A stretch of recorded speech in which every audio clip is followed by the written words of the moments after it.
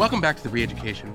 Today's monologue is a look at the expiration of Henry Kissinger after a century. My guest is Tevi Troy, back for a third time to discuss Kissinger's legacy, as well as his latest trip to Israel and the state of the rot at America's most expensive universities.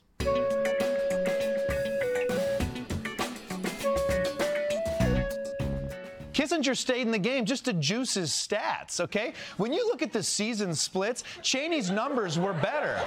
Not to mention, Kissinger came in after Vietnam started. I mean, he was chasing wars the way Durant chases rings, you know? And anyone can join a super team, but Cheney built his wars from the ground up. I mean, he carried George W. Bush on his back.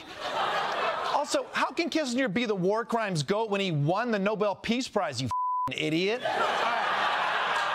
That's what makes him the GOAT, you moron. Do you know how good a war criminal you have to be to win a peace prize for wars you escalated? The dude's got the numbers and the hardware. Count the rings, bitch. Okay.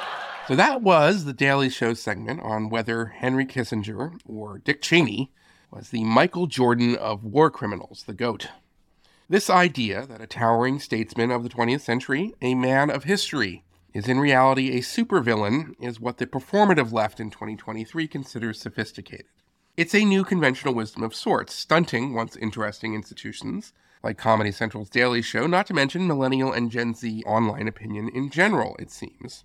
The only notable thing to say about the life of probably America's greatest diplomat is that he should have been hauled before The Hague and never was. Well, I don't bring all of this up to say that Kissinger's legacy was spotless. I am also not arguing that Kissinger's policies did not, in some cases, contribute evil and harm to the world. They did, in some cases.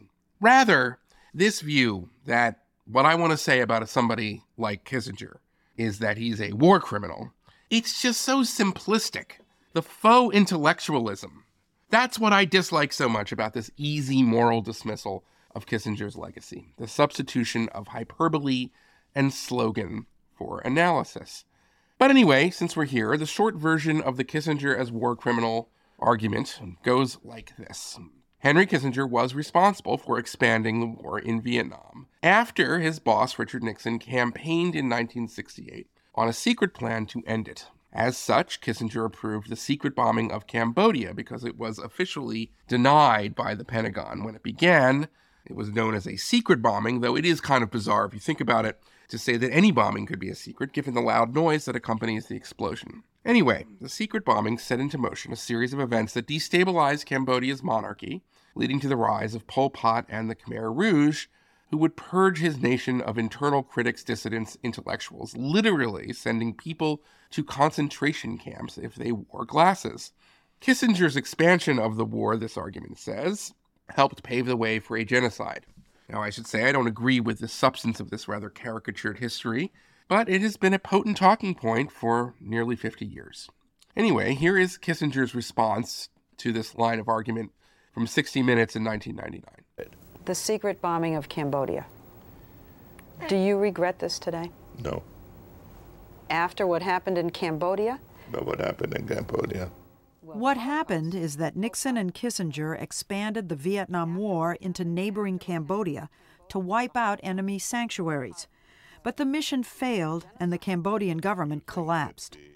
Kissinger's critics say that paved the way for Pol Pot and his slaughter of 1 million Cambodians. I do not accept the proposition that you can base 4 divisions on the soil of a country, kill 500 Americans a week, and that the United States cannot react to this because 6 years down the road, some intellectuals can construct a theory by which anything that happened after that date is due to that event.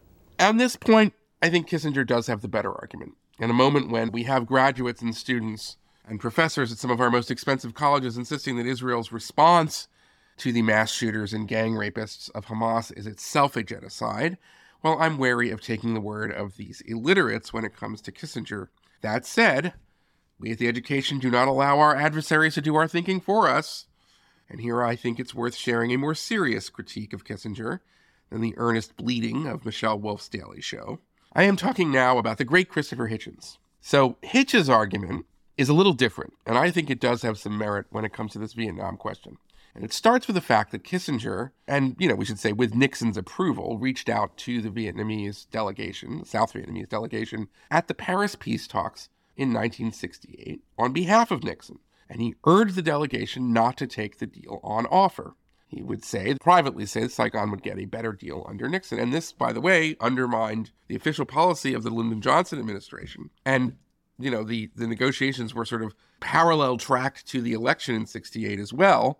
And one could say that the failure of the peace talks in 68 might have been one of the factors, there were a lot of factors, as to why Humphrey lost to Nixon that year. Anyway, here is Hitch in 2001 kind of expanding on this point. At the very latest, they knew that it was unwinnable. They knew they'd deceived Congress and the American people to get into it. They were looking for a way out. They had a way out in Paris in 68.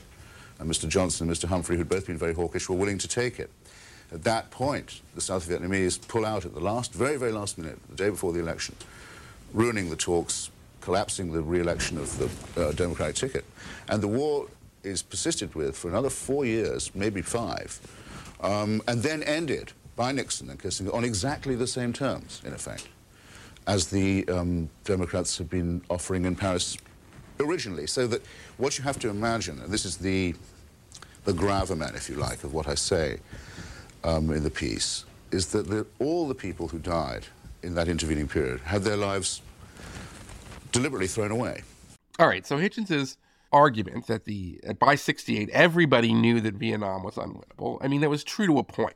There was the Pentagon analyst Daniel Ellsberg, who we've talked about in the Church and Deep State episodes. He certainly concluded that in his secret history of the war, that he ended up leaking to the Times, that it was unwinnable by 68. Privately, Johnson's defense secretary, Robert McNamara, also thought by 68 the war was not winnable. Ditto for Senator Bobby Kennedy, who was murdered during the primaries that year in 68, as he sought the Democratic nomination. But not everybody thought the war was unwinnable. And there were some who thought that if there was the right strategy of counterinsurgency, the United States could wipe out the Viet Cong and create a kind of enough buffer room to have a free South Vietnam at least coexist with a communist North Vietnam. And I would put William Colby in that category and lots of other people who were fighting the war. William Colby, of course, was at the time, senior CIA advisor to the South Vietnamese counterinsurgency, and he would later rise to become the CIA director. Okay, so I would say Hitch was wrong that there really wasn't a consensus position on the winnability of Vietnam in 68. But Hitchens was absolutely right that the peace deal that Kissinger eventually did get and win a Nobel Peace Prize for was pretty much the same deal that was on offer in 1968 in Paris. All right, I bring all of this up today not to adjudicate Kissinger's strategy for Vietnam. We don't have the time in this monologue to go through his entire career in public service, so I also will not be weighing the consequences of a secret policy in Chile that ultimately led to a CIA-supported military coup there, or his decision to give Indonesia's regime a green light for its brutality in East Timor. These are very serious matters that deserve far more time than I really have today. Rather, I bring this up because if you were to believe many of our elites today, you'd think that Kissinger would be about as popular as childhood cancer in the 1970s when he was overseeing foreign policy for Presidents Nixon and Ford. Kissinger's strategy to expand the war in Vietnam was as well known as it was unpopular at the time. Keep in mind, he is pursuing this strategy after Ellsberg leaks the Pentagon Papers. It was in part Kissinger's idea to bug the psychiatrist's office for Ellsberg and to kind of have, dig up dirt on this guy that led to the creation of the plumbers, which then, the rest is history and became the Watergate break-in. Anyway, Kissinger was, of course, the closest and most recognizable advisor to the most loathed politician of the era. That's Richard Nixon. And yet, Henry Kissinger, not just in the 1970s, really throughout his entire career in public life, for the most part, kind of a superstar. In an era when American elites flirted with radical chic, Mr. Deep State himself was an A-lister. The newspapers, People magazine, would write about his dating life. Newsweek once ran a cover story, featured a comic of Kissinger in tights and a cape under the banner, Super K, like he was Superman. I mean, this is the era when every journalist wants to be Woodward and Bernstein taking down Nixon, And yet, here's Kissinger, never gets disinvited to the cocktail parties. He became a part of the culture. On Saturday Night Live, John Belushi donned a wig and did his best deep German accent for a spoof of Barbara Wawa. Here's a clip. What would you say was the high point of your tenure as Secretary of State? Well, I would say in 1973, when I won the Nobel Peace Prize for ending the Vietnam War. And the low point? I'd say 1975, when the Vietnam War ended. So how did Kissinger do it? How was he able to avoid public disgrace? Why was he never kicked off the island known as Washington, D.C.? Because until Kissinger's final days, he rubbed shoulders with the most powerful people in Washington and New York, not to mention Beijing and Moscow. Well, there are a few explanations. But the main answer is that Henry Kissinger had an extremely rare combination of skills. He was both a deep thinker and intellectual, and at the same time, a ruthless and master flatterer. These two qualities really don't go together. Most geniuses do not need to flatter anyone. They are the ones who are accustomed to being flattered. And by the same token, most people who master the dark arts of suck-uppery develop these skills because they do not have the luxury and good fortune of being a genius. But once in a generation or two, you find someone who excels at both. And that person was Henry Kissinger. And in this respect, I think a parallel to Kissinger might be Rucker Park basketball legend Pee Wee Kirkland, who was widely considered in the late 60s and early 70s to be one of the greatest street basketball players in all of New York. He dominated Rucker Park basketball tournaments. There's a great story about how he would show up to these beautiful Rolls Royce and just show up in his gym gear ready to go and just torch people. Anyway, he even got a contract at one point to play for the Chicago Bulls. But he also, at the same time, in addition to being this dazzling hooper, he was an extraordinary drug trafficker, right up there with Frank Lucas and others in the sort of legendary kingpins of Harlem in the 1970s. And he chose this life of crime eventually over the NBA. So it's rare that a transcendent athlete would also have that ruthless cunning to build a drug empire. But Kirkland was such a man. The Jews is flirting, be damned if I'm hurting. Legend in 2 games like I'm Pee Wee Kirkland. Platinum on the block with consistent hits. So like Pee Wee, as the song we just heard a clip from the Clips, Kissinger was also a legend in 2 games. So let's start with the genius part.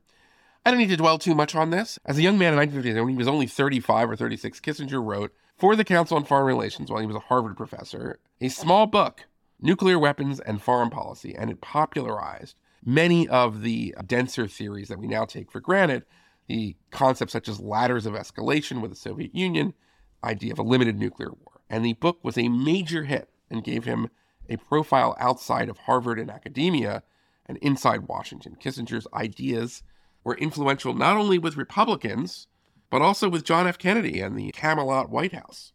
He became close with New York Governor Nelson Rockefeller because of the book. After his time in public service, Kissinger would write some superb memoirs of his time working for Nixon and Ford. So intellectually, Kissinger had top-notch talent for both writing and understanding international relations.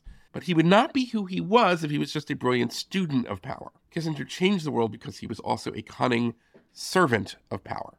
And here is where we must discuss his ability to manipulate people through guile and flattery. Mr. President. Hi, Henry. How are you? Okay. Fine. I didn't really have anything. I just wanted to call you to tell you I was thinking of... Oh, sure. Well, that's fine, Henry. Now, you get on with your business, and I'll work. Don't you worry. Don't you? Well, I have no question about it. Yeah. Got some awful tough calls to make. Well, We'll make them. a painful one, but I know it's going to come out for the best. Well, you know how it is. There's still some rough water ahead, and we're just going to have... Well, Mr. President, no one can undo the achievement. None of these packs of jackals. Well, look, and in the end... The achievements that are... And in the end, now, that's not in the end. That was, of course, Kissinger and Nixon. It was April 29, 1973, 2 days before Nixon would fire his chief of staff, H.R. Bob Haldeman, and another close aide, Ehrlichman, for their roles in Watergate and the Watergate cover-up. 1973 really was the year that everything begins to unravel for Nixon. And it's also the year that Kissinger wins the Nobel Peace Prize for a deal in Vietnam. So Kissinger's star rises while Nixon is going down. And Kissinger knows that as long as Nixon's in power, he cannot afford to in any way appear to be outshining the boss off the reservation, hence the phrase that he uses in that phone call, pack of jackals, which in this context could only mean the many reporters who were doggedly chasing Watergate. But it's so odd because, that's what Kissinger would say to the president. But privately, Kissinger loved reporters, and his skills as a flatterer were really unparalleled when it came to cultivating the press corps. And here I want to read from today's guest's, Tevi Troy's great obituary of Kissinger that ran last week in the Washington Examiner. Quote, Kissinger's ceaseless efforts to marginalize his rivals centered on the press. Kissinger was so close to the media that the correspondents who covered him were nicknamed the choir boys. Leaking was one of his favorite stratagems, as was accusing others of doing so. He once alleged that former Secretary of State William Rogers leaked to the press that Kissinger was dating the actress Jill St. John. Yet Rogers had not leaked this. Kissinger had, to brag for sure, but also to diminish Rogers with the president who hated leaks and leakers, end quote. So isn't that clever? So Kissinger, he's such a manipulator, he's such a puppet master, that he lets it slip that he's dating Jill St. John. He does it not only because it increases his status on the social set, because he's divorced from his first marriage by the time he's in power like this, but he also does it to marginalize his rival, who had a much longer relationship with Nixon, the Secretary of State. And this was one of the weapons that he used to get Nixon to not trust the Secretary of State, and ultimately put Kissinger in charge of both the State Department as the Secretary of State and also his national security advisor. The only person to have held that, both jobs at the same time. Okay.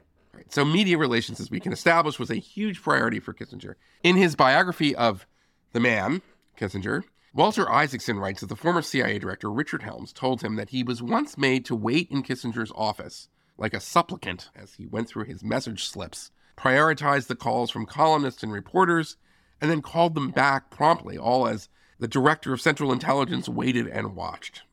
Here I want to give a bit of personal background. Between 2000 and 2003, I was the State Department correspondent for UPI.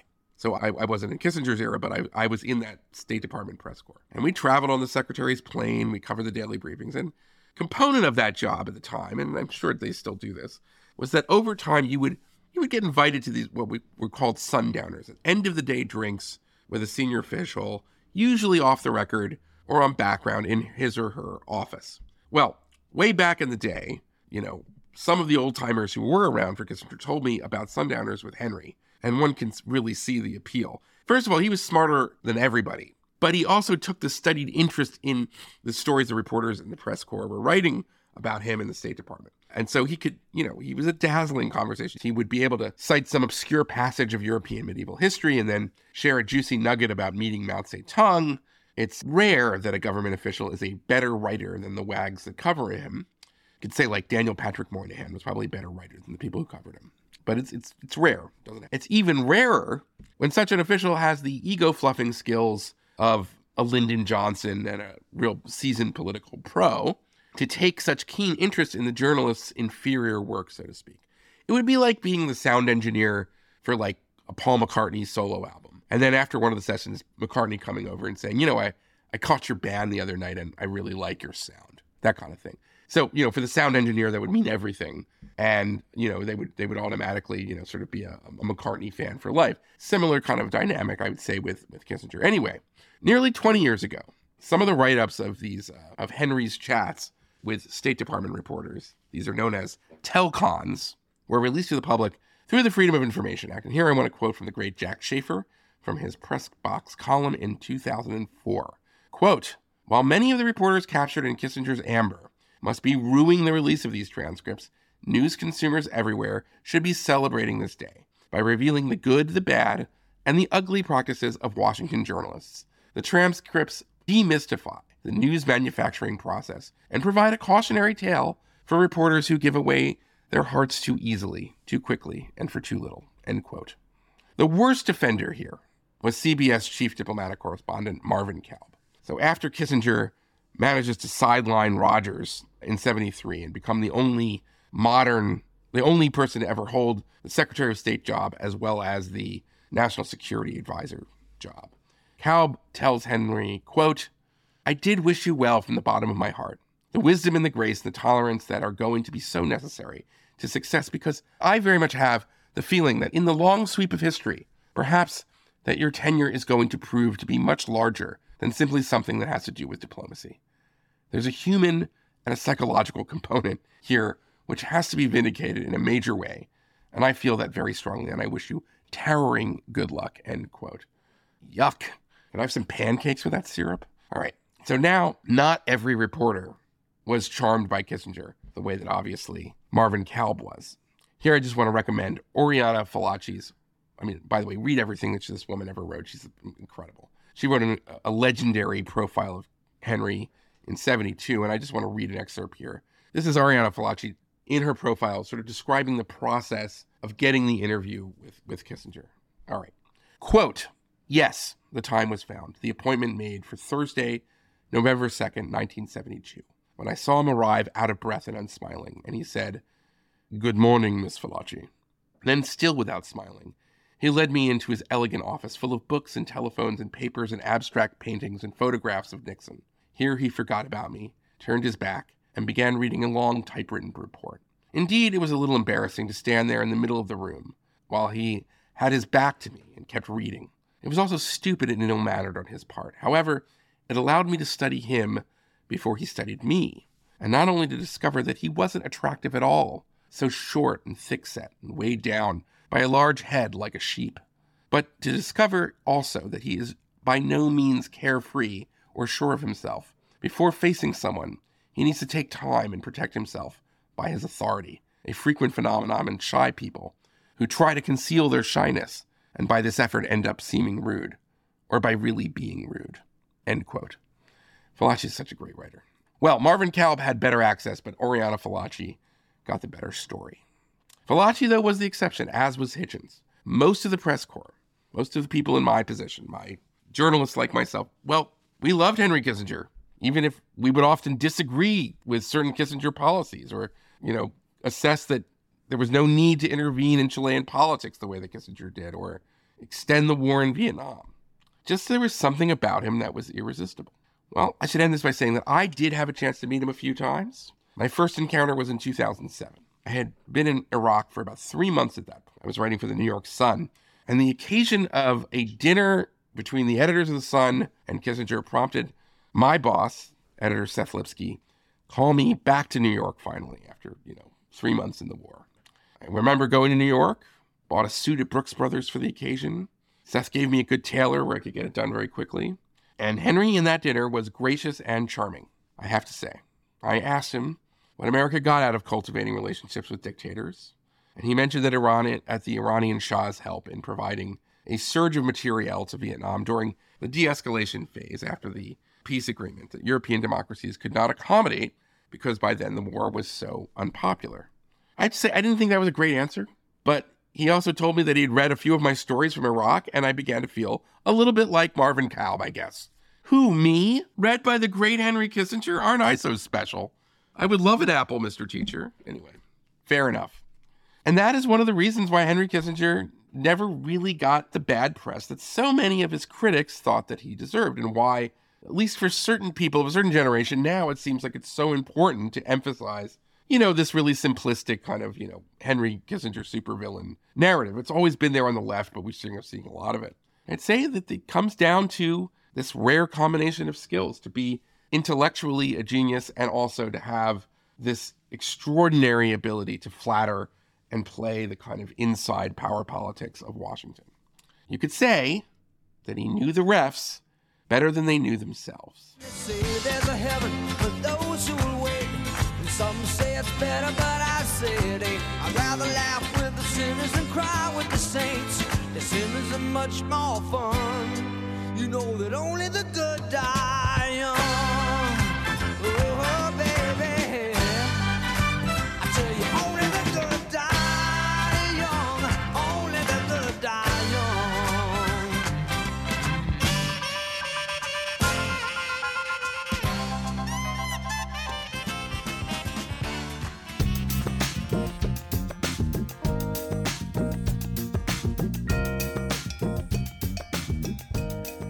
Well, we have back with us for the third time the Re-Education Podcast official presidential historian, my friend and one of my favorite writers, Tevi Troy. Thank you so much for coming back on the show. Well, Eli, thank you for that compliment. To be one of your favorite writers is indeed to be an esteemed company. So thank you. Well, let's get to it. I want to first start off because you have just gotten back from a week in Israel where you have family, but you were able to sort of talk to people, get a sense of things. Why don't you just tell me your impressions from being on the ground there? Well, there's so much to say, but first I need to mention that I met a woman there named Judy Cardoza, and she told me that she is a huge fan of the Re-Education. Thank you. You sent me something. And I sent you a video of this woman. Yeah, I just had a little bit of a health scare, so it's hard for me to, and saying how great a podcast it is. So I just want to give her a shout out and tell thank her to you. be strong in these difficult thank times. you, Judy, for listening. I appreciate it very much. Yeah. So you have fans in Israel and indeed around the world. Look, I've been to Israel 16 times in my life, and this trip was like no other visit I have ever had there. I landed at Ben Gurion Airport, which is usually one of the most crowded, most bustling, most challenging airports to get through. And it was empty. It was a ghost town. Wow. I'd never seen it. It was completely eerie. I said to one of the women who does passport control, I said, I've never seen it empty like this. And she just gave me a sad shrug. So that was kind of my entry to Israel and really colored my thoughts for the rest of the week. And then as we walked through the airport, anybody who's been there knows there's this long sloping hallway that you walk down. And we were the only people in that long hallway. And both sides were lined with posters of the hostages. So that really reminds me when I was in Ukraine, like a few months after the original war, where the Russians took Crimea, and there was a similar thing with missing Ukrainians wherever you went. It was a constant theme. Yeah. So the country is totally transformed. It is at war. That's the only thing that matters. Yeah, it's palpable. You really feel it. And then the other thing I would say is that every single person I talked to had a story, and all of these stories are heartbreaking. Some people, their trauma is so powerful, you just marvel at their strength that they're going on. But really, everyone has a story. My nephew is in an elite unit. He's lost 11 colleagues already in war. My cousin who was on a kibbutz in the south, she survived, but she's now a refugee, and she lives in Eilat for now, and she had to hide for many hours. Her daughter, who grew up on kibbutz but no longer is a kibbutz person, became a financial planner. And as a financial planner, she is expert in the lives of people who live on southern kibbutzes because that's how she grew up. She lost 38 clients murdered on October 7th. And beyond just the sheer human tragedy of it, think about what it means for day-to-day lives. Some of these people had wills. Some of these people didn't. Some of these people had their houses destroyed. Some have families intact. Some don't know where their families are. And she has to sort through all of it. So everybody really feels the trauma. And let me just give one last story. I mentioned my cousin who lived on this kibbutz in Gaza, was a teacher for 40 years in Gaza. So that means she taught 40 years of classes.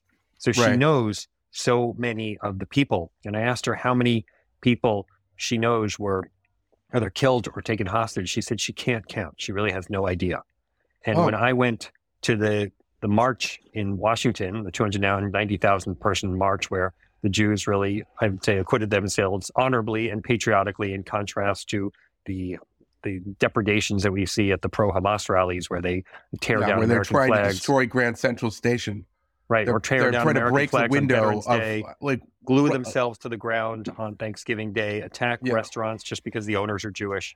So, I mean, I really think there was a nice stark contrast with how the Jewish community behaves. But I got there was something, even though it was a somber moment, there was almost something that was celebrating our people, like the idea of Am Yisrael Chai, we endure, we're still here, even in the face of tragedy, which is a hard thing to explain. I think sometimes the idea that, like, well, why would there be?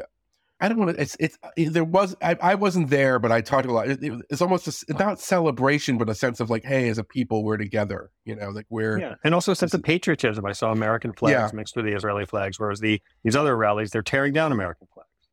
But anyway, this last point is that my cousin, who as I said, knows so many people who were taken hostage that day. Well, that day I just happened to pick up a poster of a hostage. His name is Alex Danzig. And I just put it up in my house because I want to have a reminder of that. And I was walking down the street with my cousin and I saw an Alex Danzig poster. I said, hey, that's the poster I have at my house. And she said, I know him. He's a history teacher, which really hit with me because, as you know, I'm a historian. And she said he gave the best lecture she ever saw on astronomical holidays and winter solstices. And wow. She knows him for 40 years. And it kind of brought home, I had this kind of two-dimensional poster of a person up just to remind me of the hostages. And she made him three-dimensional. And I think going to Israel makes the whole feeling about this from two-dimensional to three-dimensional, to see it in reality. I want to ask a couple things about sort of the mood of the country and sort of here there. I'm trying to almost steel man an argument. Is there a sense, in your view, that there is a need on a human level for vengeance? And I want to get into this idea of vengeance because it's not entirely an un-Jewish value to seek vengeance after a horrible atrocity.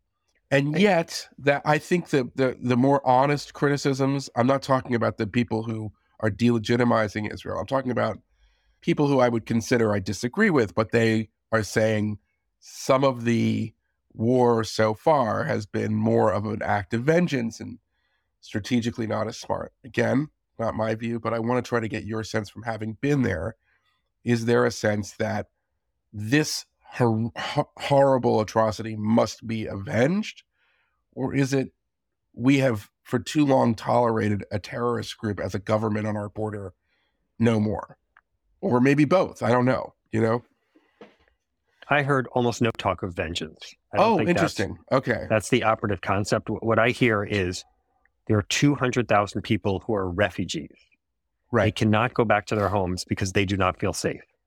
Right. And until and unless the terror threat that is Hamas is brought under control or destroyed or unable to develop the vast, vast arsenal that I can't believe that they developed, then those people cannot return. Israel cannot be a viable country until that happens. So that's it's really utilitarian. It's not a sense of they must pay this price. Because there was, listen, I think it's understandable. I've defended Israeli officials in the aftermath, Yeah, it's we've got to get that or the idea of Amalek, that every generation there's this evil in the world and this is not evil. I think that's true, but I heard nothing along those lines. What I heard is Israel has effectively ceded territory in the north and the south while these dangers are manifest. And you can't be a viable country if you just withdraw from the territory. And again, this isn't withdrawing like they did from Gaza. This is just withdrawing from completely Israeli-held territory filled with Jews, not filled with Arabs. It's not even area that's officially contested land. But they're not there right now because it's not safe to be there. And you can't give up that much territory, especially in a small country. And so they need to be able to establish deterrence and also disarm Hamas so that they can go back to those lands. Did you talk to anybody who was maybe in the peace camp on October 6th? And then, did you talk to anybody on the Israeli left? I know that, that's... the sense I got is that the Israeli left is just much diminished. Not only... Well, that's been true for 20 years. But for 20 years. So it's really... I wasn't hanging out with hard right-wingers or anything, but these people have a hard-headed attitude about what they face and what they have to do. But I didn't wait. I didn't talk to any as in our parlance, people who would say they were neoconservatives who got mugged by reality. I didn't talk to anyone like that. Okay. Let me ask you about there's a line that you hear from all of Israel. Like if you watch the Ron Dermer interviews from Sunday, that every Israeli official will always be, first thing, we want to thank the Biden administration for all of this. And if you watch some Biden administration officials like John Kirby, it's refreshing as compared to what you might hear from the UN or the government of Spain or, some members of Democrats in Congress. But what's the sense in Israel? Because there seems to be a lot of mixed messages coming from the Biden administration on, there was this story about how much you don't have the credit for a long war that Secretary of State Blinken said. Biden has at times kind of said, it's an interesting idea. Maybe we should condition the aid, although I don't know if he meant it. Has that registered among Israelis, or is it just they're all so grateful that that the Biden administration has really been in the right place and where they had to be? The Israelis are carefully watching everything that Biden and Blinken and Sullivan say, as is Hamas, I will say. So when Blinken gets up there and he says, and again, I think this is a private meeting that leaked as opposed to a public statement, but when Blinken says, but when Lincoln says, you can't operate this way, you can't operate that way, Hamas adjusts its tactics to reflect that and say, oh, well, Blinken says they can't do this. Let's protect ourselves by standing here or standing there. So it is dangerous in some ways to lay out operationally what Israel can and can't do. That said, I think Israel recognizes that there is currently no angle in criticizing the Biden administration. Sure. Because the Biden administration has... I get that as public diplomacy. I'm asking, like, do the people, are they like, what's their sense? I understand the argument about, like, there's no point for Netanyahu to say anything wrong because he's getting most of what he wants, and that would open up a rift and other enemies would take advantage of it. I get all that. I'm just like, do the people of Israel feel that Biden has their back? Which I think they did in the first weeks after it. They definitely did in the first weeks. The Blinken statement makes people wonder. Biden saying that he's going to do better in terms of accepting propaganda numbers from the Gaza Health Ministry, I thought was disappointing. So, I mean, there's this bit of a, step forward, step back kind of iceberg movement with the Biden administration. And again, for the most part, I think strategically from a big picture sense, they say Israel has to be able to destroy Hamas. But the kind of niggling little details, I think, can be problematic. Okay. I want to now shift. Thank you so much. This was the section of our interview where we got your impressions from the Jewish state in a time of war. I now want to kind of now move on to Tevi Troy, the historian. And we're going to get to Henry Kissinger. But before we do, what do you think this moment tells us in terms of the history of Zionism as an idea and the history of Israeli statecraft? And what I'm trying to get at is, part of the very essence of Zionism is that we can only rely as Jews on ourselves, which is why we need our own state, to ultimately defend ourselves. So as wonderful as Biden has been, there's a danger in getting to the point where we are so reliant we lose our sovereignty, even on a great friend like America. And I want to make it clear that historically America's been a great friend of Israel. And maybe I just want you to reflect on this idea of, like, what are the lessons in the history of this idea of Jewish nationalism teach us for this moment right now, when a lot of the world is now turning on Israel, and I still can't believe I'm saying this. Israel's the bad guy after being the victim of this horrendous attack, but that's what's happening. So what does Zionism kind of tell us? What can we learn from the history of this idea intellectually, and maybe the history of the struggle for Jewish statehood? Okay, that's a really thoughtful question, and it's going to take a little to get to all the elements of the answer. Yeah. But Mika Goodman, who is I love him, brilliant thinker. I'll have him on at some point, yeah. In the aftermath of October 7th, we learned that on that terrible, terrible day, the alternative to Israeli sovereignty is Kishinev, referring to the famous pogrom that led to the Chaim Nachman Bialik poem, City of Slaughter. Right. So Israel knows that where Jews aren't protected with an army, with Israeli sovereignty, that they are vulnerable. And I think that's the whole idea of Zionism. The whole idea is that we can't rely on the European countries to protect us. You couldn't rely on the Tsar to protect you. And Israel needs to go someplace where it's safe. Now, for the last 100 years or so, I would say it's been pretty safe in America. And I think that may have led to a false sense of security. And also, America has been good about condemning other nations that do I would argue that American, throughout its history, largely really good to Jews. From Washington's famous absolutely letter. True. But there's been a much larger population in the last century. And when I'm talking the last century, I would say that from Leo Frank, the lynching of Leo Frank about 100 years ago, to the Pittsburgh synagogue, there was pretty much 100 years where no Jews were killed in anti-Semitic incidents, or only a very, very tiny handful, which is amazing. Yeah. And also the majority of American opinion has kind of consistently not been anti-Semitic, which we can't say for Russia or France or the Arab world. So that period that is worthy of celebration and worthy of praising America for, I think may have given some people a false sense of security, including myself perhaps. The sense that, we're past that in the civilized Western world. And we're moving past it. I've told you in the past one of my favorite lines from Barry Weiss's book about what to do about anti-Semitism, where she says that in Europe, Protestants and Catholics killed each other, and in America, they have brunch. And I think that we've seen in the last couple of months that there are people here in this country who are not ready to have brunch. And it's not on the Jewish side. And so I think we need to get back to that concept of brunch, but I don't know how to make people brunch eaters. So That's I think that's part of the issue. Well, let's bracket that. That's a question about what's happening in elements of this country. I still am optimistic overall, but I certainly agree. We've seen something very ugly kind of turn up since October 7th in this country. Look, we're both like Irving Kristol, short-term pessimists, long-term optimists, right? Yeah, right, indeed. Right. But I want to try to dwell on this idea, like, the kind of great debates among like Jabotinsky and Ben-Gurion, and the idea of what exactly the state of Israel was going to accomplish, because I do think it presents a challenge in the following sense. We did have an army. It's a state with a nuclear weapon. And yet this happened. Almost, I still can't believe it happened. And on top of that, it happened. And, the wake-up call was, it didn't necessarily mean that the whole world was like, oh my God, we're on Israel's side. This is a terrible thing. It seemed to excite a latent anti-Semitism all over the world, and especially even in the Western world. People became like almost rapturous about it. And that, I think, is like Herzl would be telling us, it's always there. Careful, like don't get too comfortable, And he would always say, if you really wanted to destroy the Jews, be nice to us, and then we'll forget we're Jewish. That was sort of, I'm paraphrasing there, but, and I just wondering, like, I got to quote Irving Kristol again, who said that the danger in America is not that the Christians want to kill the Jews, but they want to marry them, right? Yeah, right, exactly, right. So I think he was in line with Herzl. Yeah, but I just want to kind of get to that idea of like, well, is it a challenge to this on a deep level to the idea of Israel as a safe haven?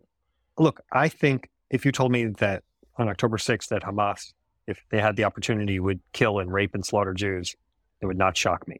No, I told me understand on that. October 6th, the latter part, that all these Western nations would, in the wake of such slaughters, be almost rapturous, in your words. That is the part that has been more surprising to me, and in some ways more disturbing in terms of where we are as Western Jews who live outside of Israel. Israel is always known it has a security challenge. Obviously, well, I meant it screwed up royally yes, on October 6th. But the rest and of they us, screwed up before. Like you could say there was a screw up in security in the Munich Olympics and the 73 Yom Kippur War. Just because you have a state doesn't mean you're not going to be attacked and you're not going to be surprised. But there is something about this attack, and it's just like I can't get my head around the following thing. I don't see the strategy of it. I mean, people have tried to explain it. Well, now we've got people are talking about Palestinian statehood for the first time in I won't hear it. It was savage. It was like, we're willing to sacrifice our own population to kill, rape, mutilate Jews. That's what it was. That's how important it was to us. And then the fact that Israel is a more powerful party than Hamas, but it couldn't prevent that. It's still, 2 months later, I'm still dealing with it, as we all are. Yeah, I mean, try and find the Jew who's not having trouble sleeping these days. Yeah, exactly. Right? I mean, it is a problem. But I think that Israel can handle the challenge it faces. I think there's resolve there. There's a strong military. I think they can do what they have to do. The question is, what's going to happen to Jews outside of Israel?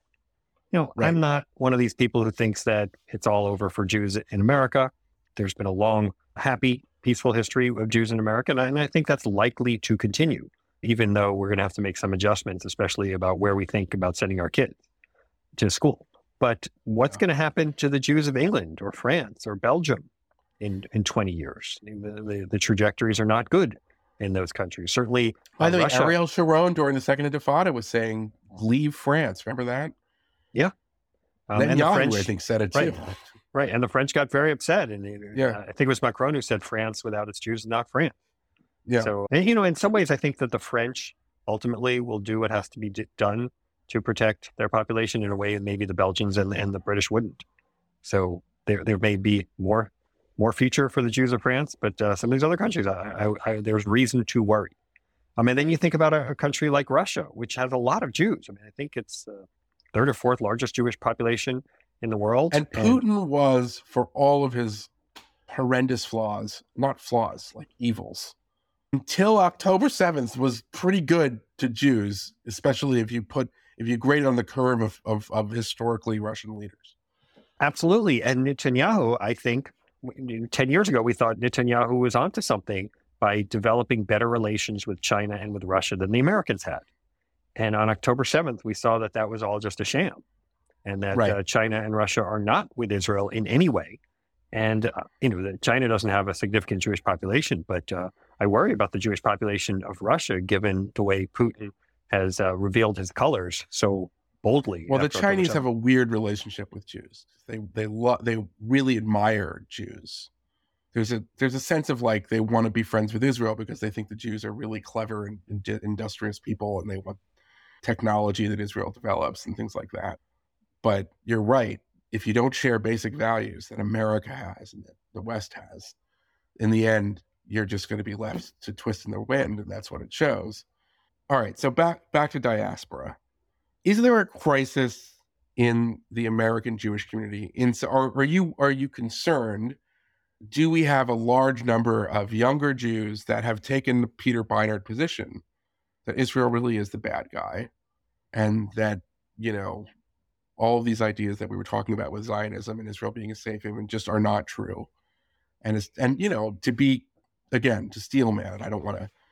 There are some Jews like Norman Finkelstein or Max Blumenthal who really crossed over into the anti-Semitic side, but there's a segment of these Jews that are convinced that Israel is an evil state, and they don't want to say that they had it coming, and they'll recognize how horrible and savage the attack of October 7th was.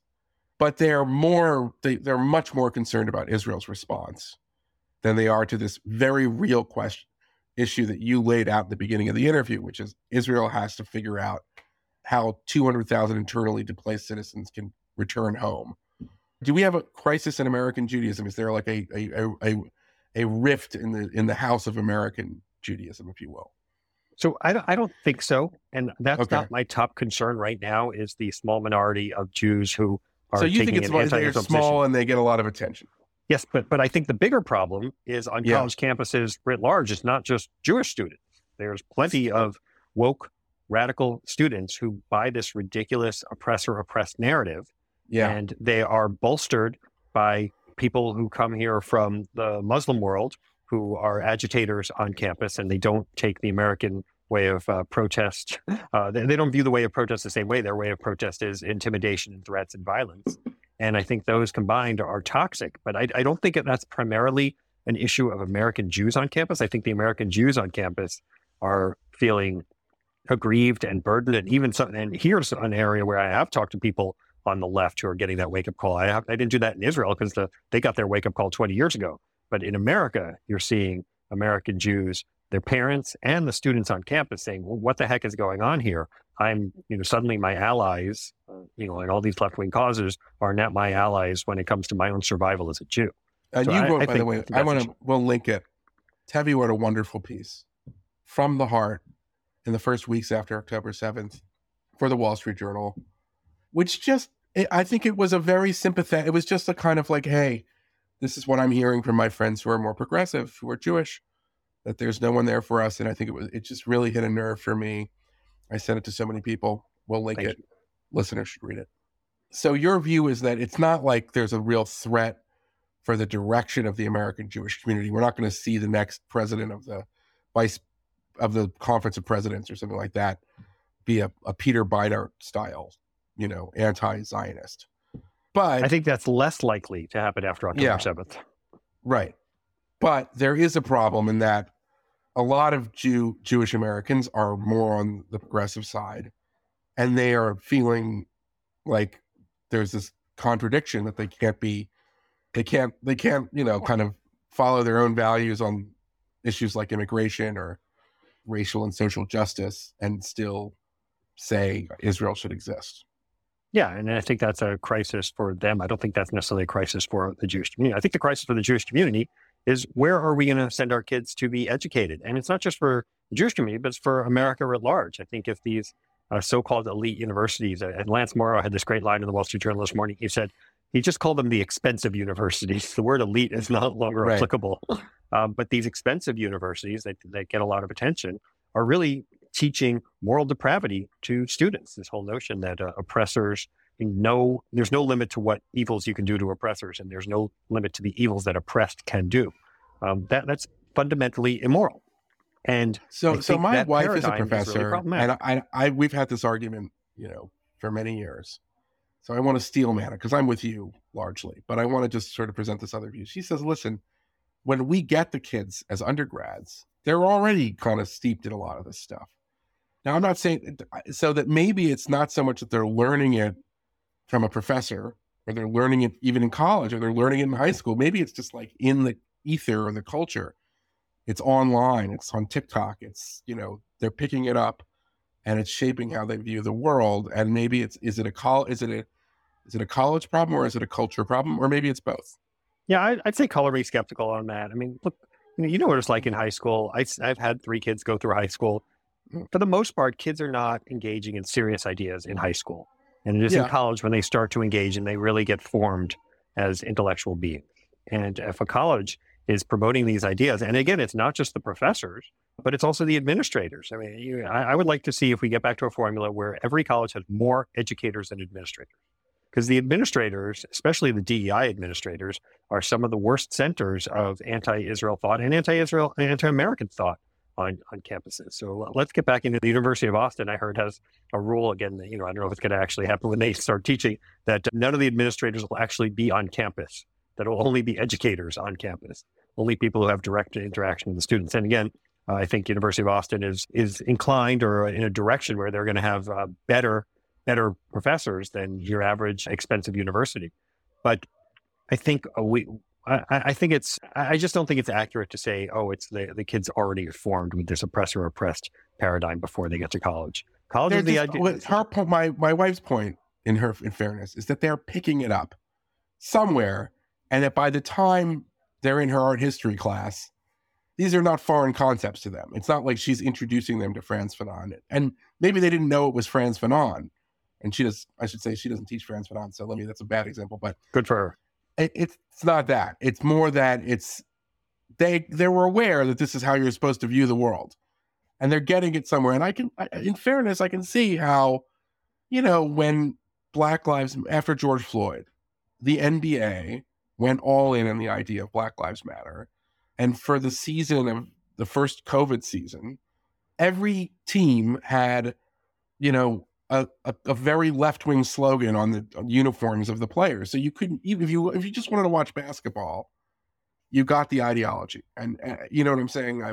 I've heard stories about, from younger people I know who say, if you just want to play like Fortnite or something, there were times, especially they always go back to George Floyd, but you would see in the middle of all that, there would be these other messages and things like that, so it was just one of these things where it's just kind of in the culture, Yeah, look, this is a multi-platform fight that we're going to have to engage in. I think Mike Gallagher has written great stuff about TikTok and the challenges of TikTok, and just the contrast with how the Chinese don't allow their kids to watch TikTok for more than an hour a day, and when they do, it's math videos. Whereas here, we basically allow unfettered access to TikTok, and it's the most vile Jonathan Haidt has been very good on this too. So I think the platforms are a problem. I think the schools are a problem. I think the media is a problem. I mean, we're going to have to rethink how we do a lot of things. And some of the things we're going to need government policies, but some of the things I think individuals need to step up and act. If you say, I'm not going to hire people from these universities that are teaching such awful thoughts, well, maybe people won't go to the expensive universities anymore because it's not going to be worth it. If you say, as a parent, I'm not going to send my kids to these schools, well, maybe the schools will have trouble finding the students who are actually going to pay tuition. And if you say, as a donor, I'm not going to give money to you if this is what you're teaching, then maybe at some point the schools get the message. But I really think the number one thing that has to happen is these expensive schools. And again, I'm going to drop the moniker elite schools for all time, starting with this podcast. But these expensive schools have to lose their reputation or be threatened with the suffering of the loss of their reputation. And it's only the myth of what these schools provide that gives them their cultural power. I'll say one area that will be so challenging in this is that and I know this from art history, which is what my wife is an art historian, there is everybody knows that there are where the graduate schools rank in that field. And if you don't get into like Princeton, Columbia, Harvard, Yale, Stanford, I don't know, there's like a handful. Oddly, also like University of Delaware, very, very good art history graduate program. Then you're not going to get a job teaching. And so it's like, it's already baked in that if you want to teach this, you want to be in the knowledge class as kind of a PhD who teaches people to learn these topics, whether it's art history or the various area studies. There are only a handful, especially when you get into the humanities, of places where you can go that will allow you to actually have a career in that. And even that is not a guarantee. And so it's like, it's very hard to break that at this point. Whereas I think in the hard sciences or even economics or something like that, if you have a unique insight into something, you can be recognized and other people will see your work, and it's easier to kind of break out of that groupthink. I think it's much harder if you're talking about, the humanities. So I have a couple of thoughts on this. First of all, it's hard, but not impossible. Things change over time, right? The Ivy Leagues really developed the reputation that they have over the last 40, 50 years. They weren't as elite as they are now 50, 60 years ago. They were a place where, rich kids who went to Hotchkiss could go to. So I think that is actually like it was better to go to Swarthmore than to go to like Penn. Right. So I think that those things change over time, and people can have an impact on how these things develop. The second thing, and I'm telling kids this all the time, because believe me, I'm teaching at Yeshiva University now this semester, and I talk to kids all the time. Where do I go? What do I do? And I tell them talent finds a way.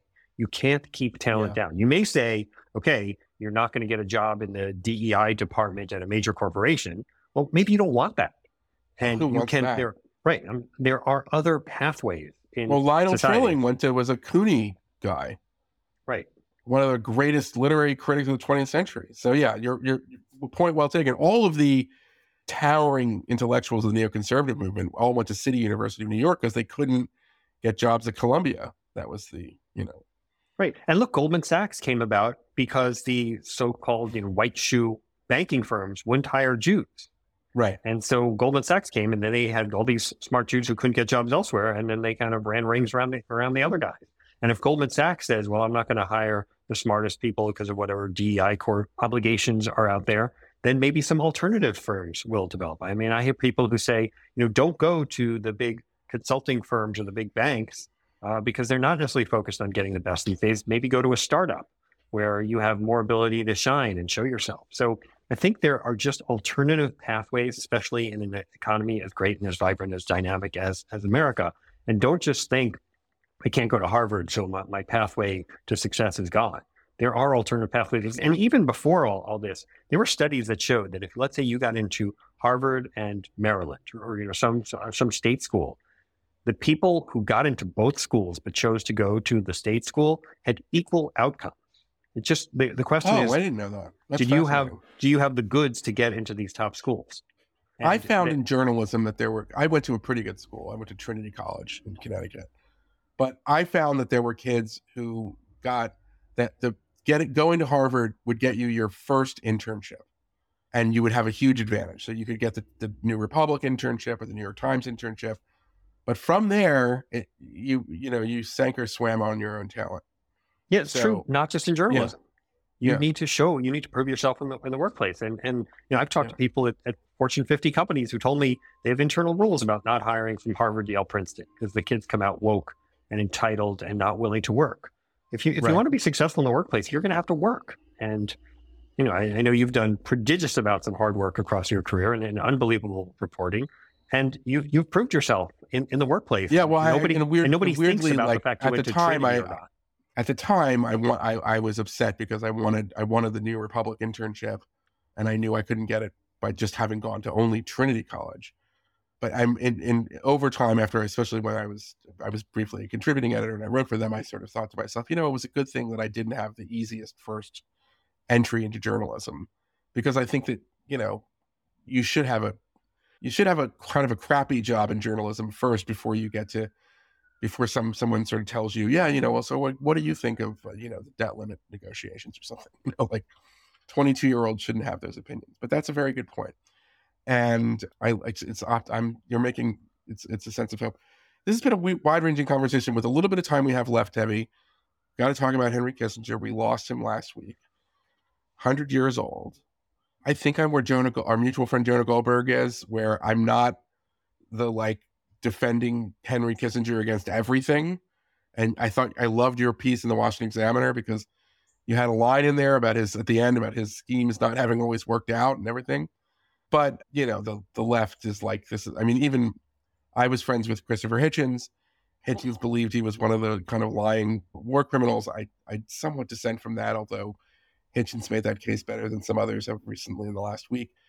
But maybe just talk about Kissinger's legacy as somebody who understood the American foreign policy, almost invented it, you could say, how American presidents make foreign policy, and just, smoked his rivals like William Rogers. And he played kind of infighting politics better than anyone.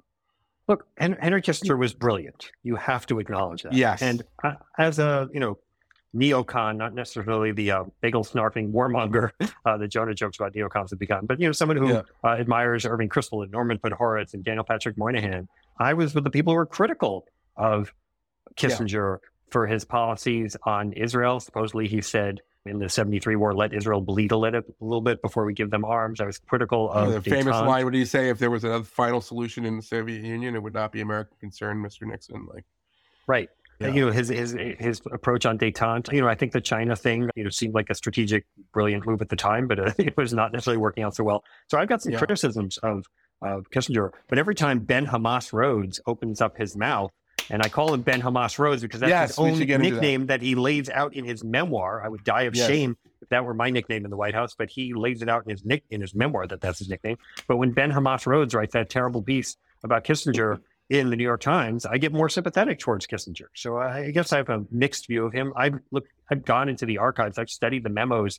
I wrote multiple books that talk about Kissinger and how sharp-elbowed he was, and really a little crazy in the White House in terms of how hard he was going after his rivals. His paranoia after the Pentagon Papers was destructive. He spied on his own staff. Yeah, it led to Watergate. He's responsible, as you say, for the plumbers, which brought Nixon down ultimately, although Kissinger was, manages to skate away from it, without any stench. Incredible. I think both Nixon and Ford liked Kissinger's brilliance. And Nixon in particular, the reason that Kissinger won out over William Rogers, who was an old-time friend of Nixon, is that Nixon felt he could learn stuff about foreign policy from Kissinger, and he felt that Rogers had nothing to teach him. We should say that there was a view, because Kissinger was, there's a line you probably won't get because I'm more into hip hop, but there's legend in two games. He was, before becoming a diplomat, he was one of the great foreign policy intellectuals. Not only did he teach at Harvard, he wrote kind of the most influential book on the idea of nuclear deterrence and nuclear war.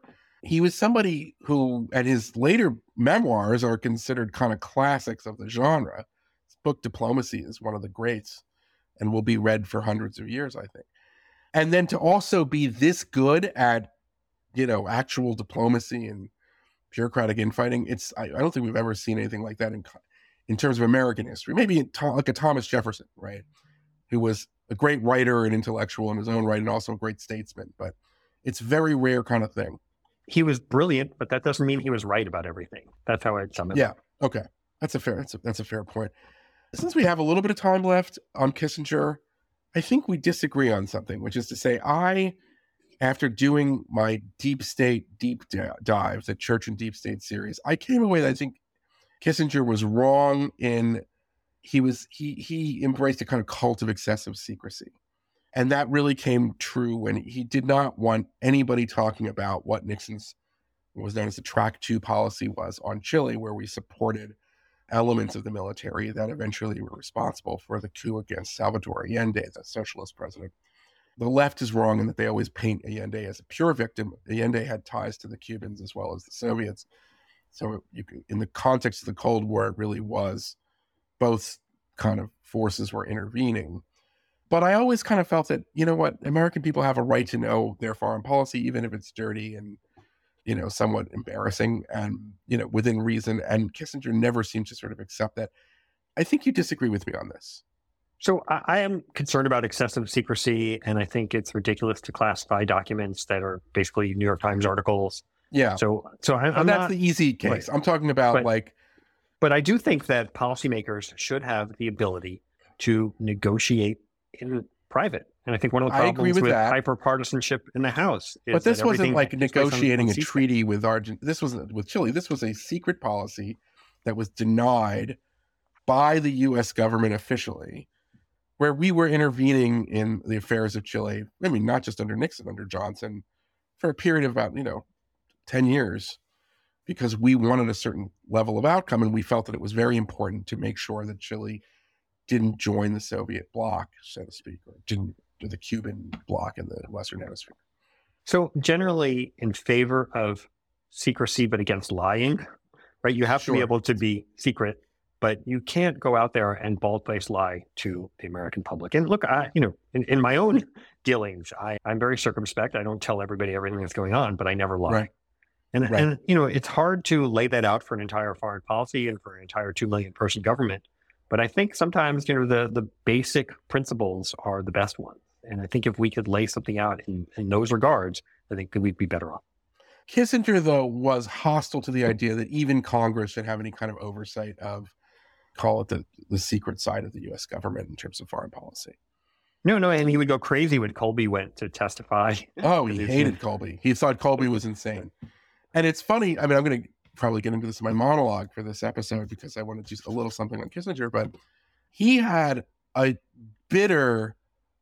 had a bitter feud with Scoop Jackson, as we know, when it came to the overall détente policy. But he would quote Jackson because Jackson agreed with him on the secrecy question. So he would give advice. He'd say, well, I think we should follow the advice of Senator Scoop Jackson and tell these people as little as possible. And it was like, he would kind of go back to this. And I always thought that was very interesting because he was able to kind of keep in his head, he's a rival with me on this big thing that I care about, but he's my ally on this. And he would play it like that. He was a brilliant man in that respect. Well, similar to that is what our friend John Podhoretz said about his dad, Norman Podhoretz. I love that story. A critic of Kissinger. And yet Kissinger kind of respected Podhoretz enough that he took his criticism to heart, whereas sometimes the leftist, nonsensical war criminal stuff Kissinger could safely ignore. And so he became close friends with Norman Podhoretz after he was no longer in government. He also where do you think the left? Why do they hate Kissinger so much? I only say this because Kissinger gets such an outsized amount of the blame when it's not just that, why don't you blame Lyndon Johnson or Richard Nixon or Gerald Ford, but also you could find other figures. I mean, recently there has been interest in the Dulles brothers with some books by Stephen Kinzer and others. Talbot has a book called Devil's Chessboard, but I don't see nearly as much vitriol about Allen Dulles, who probably did more, Richard Helms for that matter, than I do about Henry frickin' Kissinger. I mean, I don't know. Is that anti-Semitism? You want me to say it? Yeah, I mean, after the fact that Kissinger died after October 7th, where we all had this bit of a wake-up call, makes me wonder. It never occurred to me before that some of the vitriol towards Kissinger was related to him being the most prominent American Jew in the 1970s, and I think that's a fair assessment. But I think that maybe that's part of the legacy, and that there's this seething anti-Semitism that's been barely under the surface on the left, and has emerged more over the surface recently. And I think that may be a part of it. Yeah, but I have to think about it more, about what is it about Kissinger, because it's been this way since before October 7th. I mean, Kissinger, do you remember that scene that during the 2016 primary, that was Bernie Sanders' go-to line? Remember that? It was like, I don't trust a Democrat who would call themselves friends with a Henry Kissinger. And there was something about it that was, at the time, it was quaint. It was like, well, every Democrat has been friends with Henry Kissinger since he left government, it seems. It's like, where is this coming from? But he was representing something that's very real right now in the politics. Did you see that Jacob Bernstein piece in the New York Times about Kissinger and on the social circuit? I didn't see that. I have to read that. There was a wonderful you know, line I had in a bit there. of a health emergency in the last. Anyway, there was a wonderful line in there by Henry Grunwald's widow, and Henry Grunwald was a famous Time writer, and he said to Kissinger about the Isaacson biography, "Why are you so harsh on Walter? He wrote an even-handed biography." And Kissinger said, "Who gave him the right to be even-handed?" That's great. Did you ever meet him? You know, I never met him. I was in the White House in the West Wing, and he was sitting on the couch waiting to see the president. And I'd written my first book on intellectuals in the American presidency, and I had a lot of Kissinger in there. And I didn't introduce myself, and I always kicked myself for not doing that. I've met him a couple of times, and he was always, you know, he's gracious, and till the very end, 100% there mentally, which is a great feat as well, to live to 100 and to be writing books and totally coaching, incredible, you know. And to be 100% mentally and beat Henry Kissinger is even the next level. Yeah, exactly. And the weird thing, I mean, by the way, I just will end it on this. Don't take that for granted. I mean, whatever, Gore Vidal always had kind of sinister politics, but, you know, at the end of Gore Vidal's life, the last 10 years, he was a 9/11 truther. Last however many years, I don't know how many years, but the end of his life, he was a 9/11 truther. You can find this a lot that, like, you know, over the, you know, great writers will kind of curdle. So not Kissinger. Yeah, Kissinger never curdled. He was always brilliant. He always had a great quip. And, you know, he was very thin-skinned in some ways from criticism from others, but he was also self-deprecating in a funny way. So, well, there's also, we should say, he invented something that I think was probably a negative part of his legacy, which is the idea that senior foreign policy officials leave government and then take jobs as consultants of foreign governments. I'm not suggesting that Henry Kissinger was not patriotic or somehow, but there was something, you know, a little sleazy about that when it came to China, as we learned more and more about how China was, you know, very much of an adversary. And so, you know, and that was always a bit of a black box about what Kissinger and Associates exactly were doing in these contracts and what it meant, and did it what it meant to him as a, you know, did it compromise him as a public intellectual in some ways? And I think those were all fair and legitimate questions. Yeah, but I think with the Kissinger Associates stuff, I think Kissinger truly believed that there was this path where China would be a good actor. Certainly on China, but I'm saying he was also somebody who would meet with Putin, and he met with a lot of people. He had clients of, you know, who were not exactly always our, you know, it wasn't like he only took clients of people who weren't, you know, they were adversaries. And I think this gets back to the secrecy issue, because he actually would never reveal the full list of clients. And I think there was a government board that he had to leave. And that has become, by the way, the model for a lot of these similar, like there was a Scowcroft and Associates. There were all these kinds of other similar models of the Kissinger and Associates. And there's, I think, a fair point that maybe that had some of a corrupting influence maybe in our foreign policy making. I believe that's another topic, maybe. It is another topic, and I would love to talk about that as well. I mean, I have to think about it more, but I think it's just worth noting. Tevi, this was a great conversation. A little bit more of a conventional podcast this time. We'll have you back, obviously, when we dive into deeper stuff. But thank you so much for coming, and I thought it was great. Thanks for taking the time. All right, thanks for having me on The Re-Education. This has been The Re-Education with Eli Lake, a Nebulous production. Please find us wherever you find your podcasts, and if you are listening on Apple Podcasts, please leave a 5-star review.